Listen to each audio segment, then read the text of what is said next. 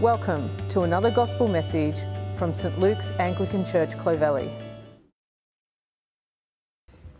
Now, our vision as a church that we believe God has laid on our hearts is about new life in Christ for our whole community.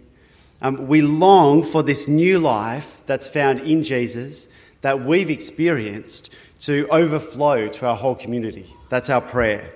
Now, one of the fascinating things is we live in a more secular, sceptical society, and in a 2017 survey in Australia, the number one attractor of people to kind of, those who might not be warm to Christian things, to consider Christian things, right, was seeing people live out a genuine faith, right? Seeing people live out a genuine faith.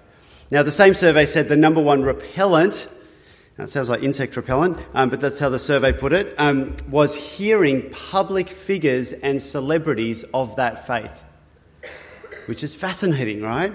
It's like we don't want the celebrities paraded. It's seeing ordinary Christians living out Christianity in everyday life that warms people to consider Jesus.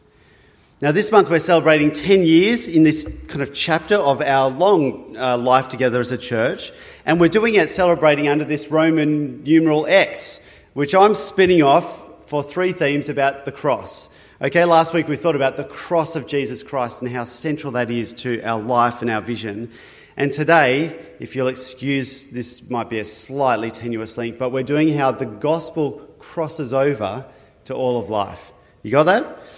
Because what we want to do and be is a church that has a genuine faith that is lived out in every area of life.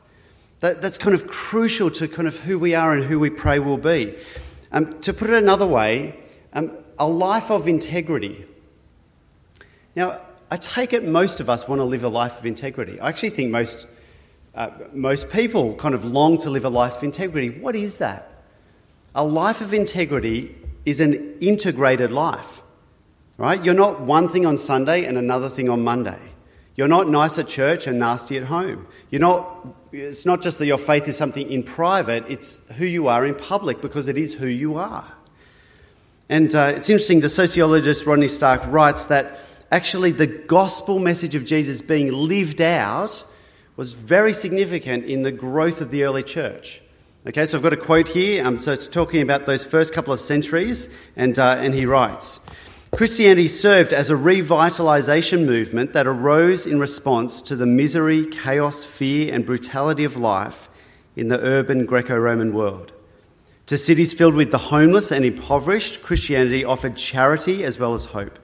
To cities filled with newcomers as well as strangers, Christianity offered an immediate basis for attachments. To cities filled with orphans and widows, Christianity provided a new and expanded sense of family. To cities torn by violent ethnic strife, Christianity offered a new basis for social solidarity. And to cities faced with epidemics, fires and earthquakes, Christianity offered effective nursing services. Christianity also greatly modulated class differences more than rhetoric was involved when slave and noble greeted one another as brothers in Christ." Now, big quote, main point. The gospel of Jesus genuinely changed the early church in a way that was seen and widespread and multifaceted, and it changed the world. The gospel of Jesus was crossing over to all of life, not just in private. It was integrated. And that's the heart of our vision, because actually we believe from the scriptures it's the heart of God's vision. And it's the very nature of the gospel. It's life-changing. And so today's going to be a little bit different. What we're going to do is we're going to look at just three little snapshots from this letter of 1 Corinthians to see how the gospel of Jesus kind of crosses over to all of life, to some very 21st century issues, actually. And the first one is, the gospel of Jesus transforms the very way we see ourselves, okay? It transforms the way we see ourselves, and so therefore how we see others as well. Now, the background of 1 Corinthians is this church had been started by the Apostle Paul, and then some other leaders had come in, kind of phase 2, like Apollos or Cephas, you might have read, which is another name for Peter, the Apostle Peter. And then after that, the church had gone tribal. They were just kind of little different parties with their favourite leader, and I'm a Paul person, I'm an Apollos person, and they were cheering on their favourite leaders, they were at each other, they were denigrating others. And maybe you can imagine how that could happen in some churches today. The long-termers versus those new arrival punks. The night 15ers versus the 4 p.m. church, etc., etc. You can imagine, right? And it's interesting, though, the Bible diagnoses that the sin underneath the sin of the division and the party politics, well, actually, you work it out. Let's have a look. Chapter 3, verse 21. 1 Corinthians chapter 3, verse 21. I'm on page 953 if you've got one of these blue Bibles. The apostle writes, "So let no one boast in men. For all things are yours, whether Paul or Apollos or Cephas or the world or life or death or the present or the future. All are yours, and you are Christ's, and Christ is God's. This is how one should regard us, as servants of Christ and stewards of the mysteries of God. Moreover, it's required of stewards that they be found trustworthy. But with me it is a very small thing that I should be judged by you or by any human court. In fact, I do not even judge myself. For I am not aware of anything against myself, but I am not thereby acquitted. It is the Lord who judges me." The sin underneath the sin of tribalism is pride and boasting. Did you notice that? He says it again in verse 6, which I didn't read then, but where he says, "Don't be puffed up in favour of one against another." That is, what's going on that's underneath is pride. Now, this is fascinating because our modern culture tells us that your biggest problem is low self-esteem. And if we could all just kind of, boost the ego a bit, we'd all go better. But here the Bible's saying that actually pride is the problem underneath the conflict and the competitiveness, that pride is the reason why there is no peace in the world.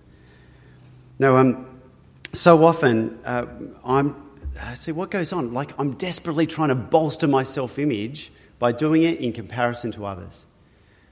C.S. Lewis said that pride takes no pleasure in the thing itself, but only in having more than the next person. Did you hear that? Here's the quote, it's on the screen. He says, "If everyone became equally rich or clever or good-looking, there'd be nothing to be proud about." Pride doesn't take pleasure in the thing, just in having more than others. And so our proud, fragile, human egos make us competitors with others. And what's so liberating in this chapter is that Paul's identity and his self-worth is no longer tied to what other people think. Did you notice that? He says, chapter 4, verse 1, he says, "Look, I do have a job to do. I'm a minister in God's church. I'm here to serve you. But you know what? I'm not worried about what you think. I'm not driven by what people think." Now, most counsellors, if you go and see a counsellor, most counsellors would agree you shouldn't worry about what other people think about you. Okay, you want to be free from that. But what they'll tell you is that most counsellors say, well, don't live by other people's standards. Don't worry about society's standards. Don't worry about the standards of your parents. Just live by your own standards. And the first bit's good advice, actually. Like, if you do build your kind of sense of identity on the standards of your parents or society, you'll be crushed when you realise that you don't live up to it. But the normal solution's a dead end, right? Because if you decide, okay, you know what, I'm going to build my identity on the fact that I keep my own standards, what happens then? What happens when you realise that actually you don't even live up to your own standards, let alone God's actually? Or maybe you're someone who's set your standards so low that you do always live up to them, but that probably isn't going to make you feel great about yourself either.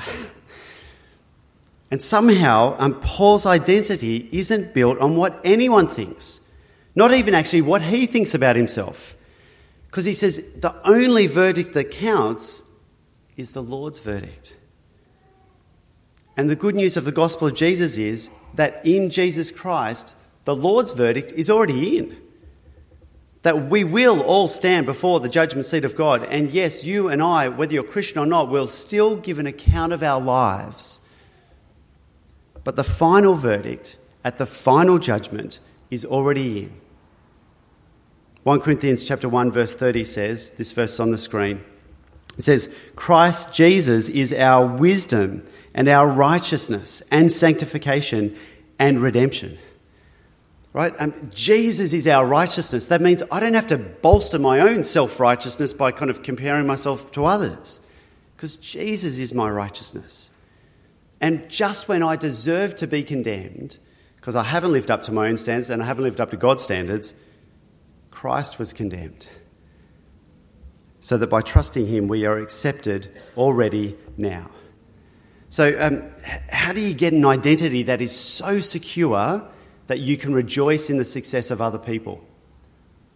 Because that's a beautiful moment, isn't it? When you can rejoice in the success of other people. It's actually pretty easy to rejoice in the failure of others, to rejoice in the success of others, to get that kind of identity. Answer: when you are so secure, not in what others think of you or what you think of you, but what God thinks of you. You're his child as a gift of grace in Jesus. Okay, so there's one example. The gospel of Jesus changes just the very way we see ourselves. Well, what else could we say? The gospel of Jesus transforms how we see singleness and marriage, even sex. Now, we'll get to this in a moment, chapter 7, but in traditional cultures, you're kind of meant to marry, right? For the sake of the family or for the sake of the name and honour. In our individual Western culture, you might choose to marry if you find someone who's going to fulfil you and love you. Or maybe you decide to stay single so that you don't have to give up your freedom and career to be bound by marriage and all those restrictions. But it's fascinating, here in 1 Corinthians, you start to see how the message of Jesus, the gospel, crosses over to singleness and marriage. So come over to 1 Corinthians chapter 7 now. I told you this talk's a little bit different. We're just doing a couple of little snapshots. So 1 Corinthians chapter 7, and I'm going to read a couple of verses from verse 32. So 1 Corinthians 7, verse 32. And Paul writes this first century church, I want you to be free from anxieties. The unmarried man is anxious about the things of the Lord, how to please the Lord. But the married man is anxious about worldly things, how to please his wife, and his interests are divided. And the unmarried or betrothed woman is anxious about the things of the Lord, how to be holy in body and spirit. But the married woman is anxious about worldly things, how to please her husband. I say this for your own benefit, not to lay any restraint upon you, but to promote good order and to secure your undivided devotion to the Lord. Now, there's times our culture values singleness because it frees you to do more of what you want. And maybe if that kind of Hollywood cliche of marriage and kids hasn't happened for you, then you know what the world says, well, you go travel the world and fulfill your dreams. But what does a life shaped by the gospel say? Well, it says that you were created and you were redeemed so that you could be free to do what God wants. And that your freedom is to give your undivided devotion to the Lord and to his church and to his kingdom. And then to those married, 1 Corinthians 7 says, you're to marry not to please your family, not to please yourself, but so that you'll be committed to a life of pleasing your wife or husband. A life that is about giving, not getting. In life, in love, and even in sex. In fact, one of the Bible commentators, and these guys are kind of dry sometimes, right? But F.F. Bruce writes about verse 3 and 4. You can go home and read it later. But he says, these verses, 1 Corinthians 7, 3 and 4, communicate negatively the husband's obligation to refrain from engaging in sexual relations with anyone other than his wife, and positively his obligation to fulfill his marital duty to provide her with sexual pleasure and satisfaction. That's in the Bible, just in case you missed this bit, okay? Now, in our culture, sex is about what you can get, or maybe how you perform, which are both about you, aren't they? And here the Bible's saying even sex is meant to be about self-giving, not gratification. In fact, actually, sex is this all-of-life commitment mechanism that by being physically naked and vulnerable, you're also giving up your economic and social and legal independence. But in our culture, why would anyone think about doing something crazy like that? Answer? Because that's what the gospel's about. Because in the gospel, we've given up our independence. Actually, the verse that headlines this whole section is right at the end of chapter 6. Come back to that. Did I put this one on the screen? 1 Corinthians 6:19. There we go, even easier. So this is the headline that goes into all that stuff about singleness and marriage. He says, "Or do you not know that your body is a temple of the Holy Spirit within you, whom you have from God? You are not your own, for you were bought with a price. So glorify God in your body." You and I are not our own. I mean, we never were, because we've sold ourselves to everything else other than the God who made us. But this is saying something more. It's saying we're not our own because we were bought with a price. And that price was the blood of Jesus Christ. We are not our own because he bought us with his own, his blood. And so we're not trying to hold on to our independence because we've already given that up, because Jesus gave up everything for us.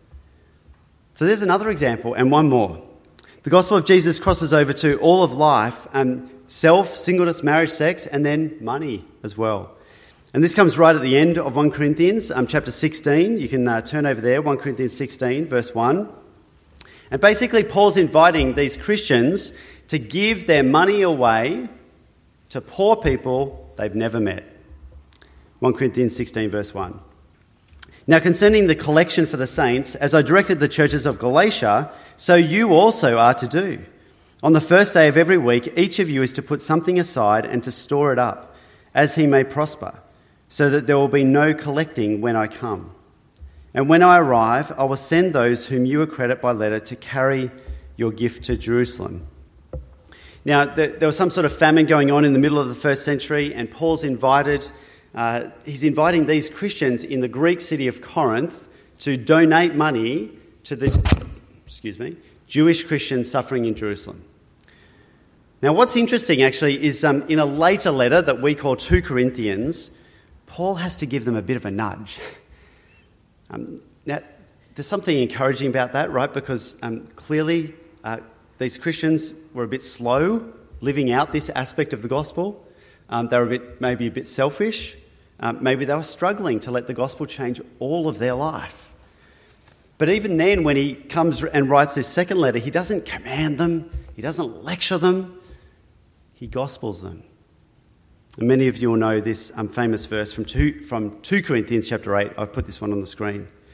"For you know the grace of our Lord Jesus Christ, that though he was rich, yet for your sake he became poor, so that you by his poverty might become rich." What could move me to part with my hard-earned cash, especially if it's going to cost me? Answer: knowing that Jesus gave up the riches of heaven for a blood-stained cross so that we could be rich forever. See, the gospel of Jesus, it crosses over to all of life. The very way we see ourselves, the way we think about singleness or marriage and sex, the way we think about our money, it changes everything. Now, let me try and kind of wind this up, okay? The gospel of Jesus isn't everything the Bible says, okay? The gospel of Jesus isn't everything the Bible says. It's the message at the heart of what the Bible says. The gospel of Jesus is the good news, not good advice, right? The religions of the world and secularism in its own way is full of good advice. That if you do this, if you follow this approach, if you do these principles, if you keep these rules and avoid those ones, and you can perform, then you'll be successful or find kind of salvation, whatever that looks like for you. But the gospel of Jesus is the good news that of what Jesus has done to save us, because we could never save ourselves. And that message of what Jesus has done already as a gift that we don't deserve, that changes everything. And as we celebrate 10 years under this X and we look ahead, our vision is for the gospel of Jesus to cross over into every part of every life. Self and singleness, marriage and money, disappointment and depression, work and worry. And the thing is, if we don't work out how the gospel of Jesus actually changes all of life, then you won't know how to live it out. And you won't be able to live a genuine life before those who watch on with sceptical eyes. And we will, if we don't work this one out, we will be one thing at home and another thing at work. One thing on Sundays and another thing on Mondays. We've got to work this out together. Actually, this is one of the reasons that we do some of our industry events, because we're trying to kind of sift through how does the gospel of Jesus even change the way we work. And actually, we had a few events, and our last industry event for this year is on Monday week, the 23rd of September. We've got this fantastic guest speaker, Bridge, from the fashion label Beckham Bridge, and she's coming to share with us, a mum, a Christian, a woman in business, a fashion entrepreneur. And if you're interested in that story, whether you're not a creative or not, come along and you can RSVP on the hub. But we're doing that because the gospel of Jesus is meant to cross over into every part of our lives. Now, I've given you a couple of kind of Bible examples. I just want to finish with a couple of real-life examples. The gospel of Jesus crossing over into all of life, this is about the person in our church, and this is actually a few people I've put together, who lost their job. And life didn't go to script. But the gospel of Jesus has enabled those people to cope with disappointment in a way they would never have been able to cope otherwise. And to find an identity that's not built on performance and success, but on Jesus. The gospel crossing over into all of life, this is about some of the very impressive, professional, successful women of Clomar. Some of whom have, Clomar's a play group that we run on 2 days, trying to love and serve and bless mums in our community in that kind of stage with young kids. But you know, some of those women on the team have given up the opportunity to do more work and get more money and get some of the more kudos that often comes through professional life rather than being at home wiping bottoms. Some of them have rearranged their work days and in ways that are massively inconvenient and expensive, actually, so that they can be part of this group that shows the love of Jesus to mums in our community. Now, why do they do that? Well, because they want women in our community to hear about Jesus in a way that's kind of lived out and practical and loving and makes sense so that they can make their own decisions. But how is it possible to kind of sacrifice those things that the world takes so seriously? Because the gospel's changed them. Because the sacrifice of Jesus has won them. And for one last example, friends, this is me, actually. Because over the last 10 years, you know what? There's also been a whole lot of disappointments and failures and things we've tried that have, blown up. And there's actually days that I could have given up. I felt like it. I would have given up, actually, if in the end it was about proving me and proving myself. But the gospel of Jesus assures me, actually, deep down, I don't have anything to prove. Because Jesus has done everything already so that I'm accepted by God, forgiven, secure, eternity is taken care of, I'm his child, and I have nothing to worry about ultimately. Our secular world says, you know what, you Christians can have Jesus, that's fine. Just don't let it kind of change the rest of your life. Our only hope, friends, is if the gospel of Jesus changes the rest of our life. And the good news is the gospel of Jesus is so powerful, it does, over time, cross over to all of our life. Now, our vision is to see new life in Christ for our whole community. And here's where we finish, guys. Let's just be honest. It's not just our city that needs Jesus. It's not just our community that needs Jesus. It's you. that needs Jesus. And it's me that needs Jesus.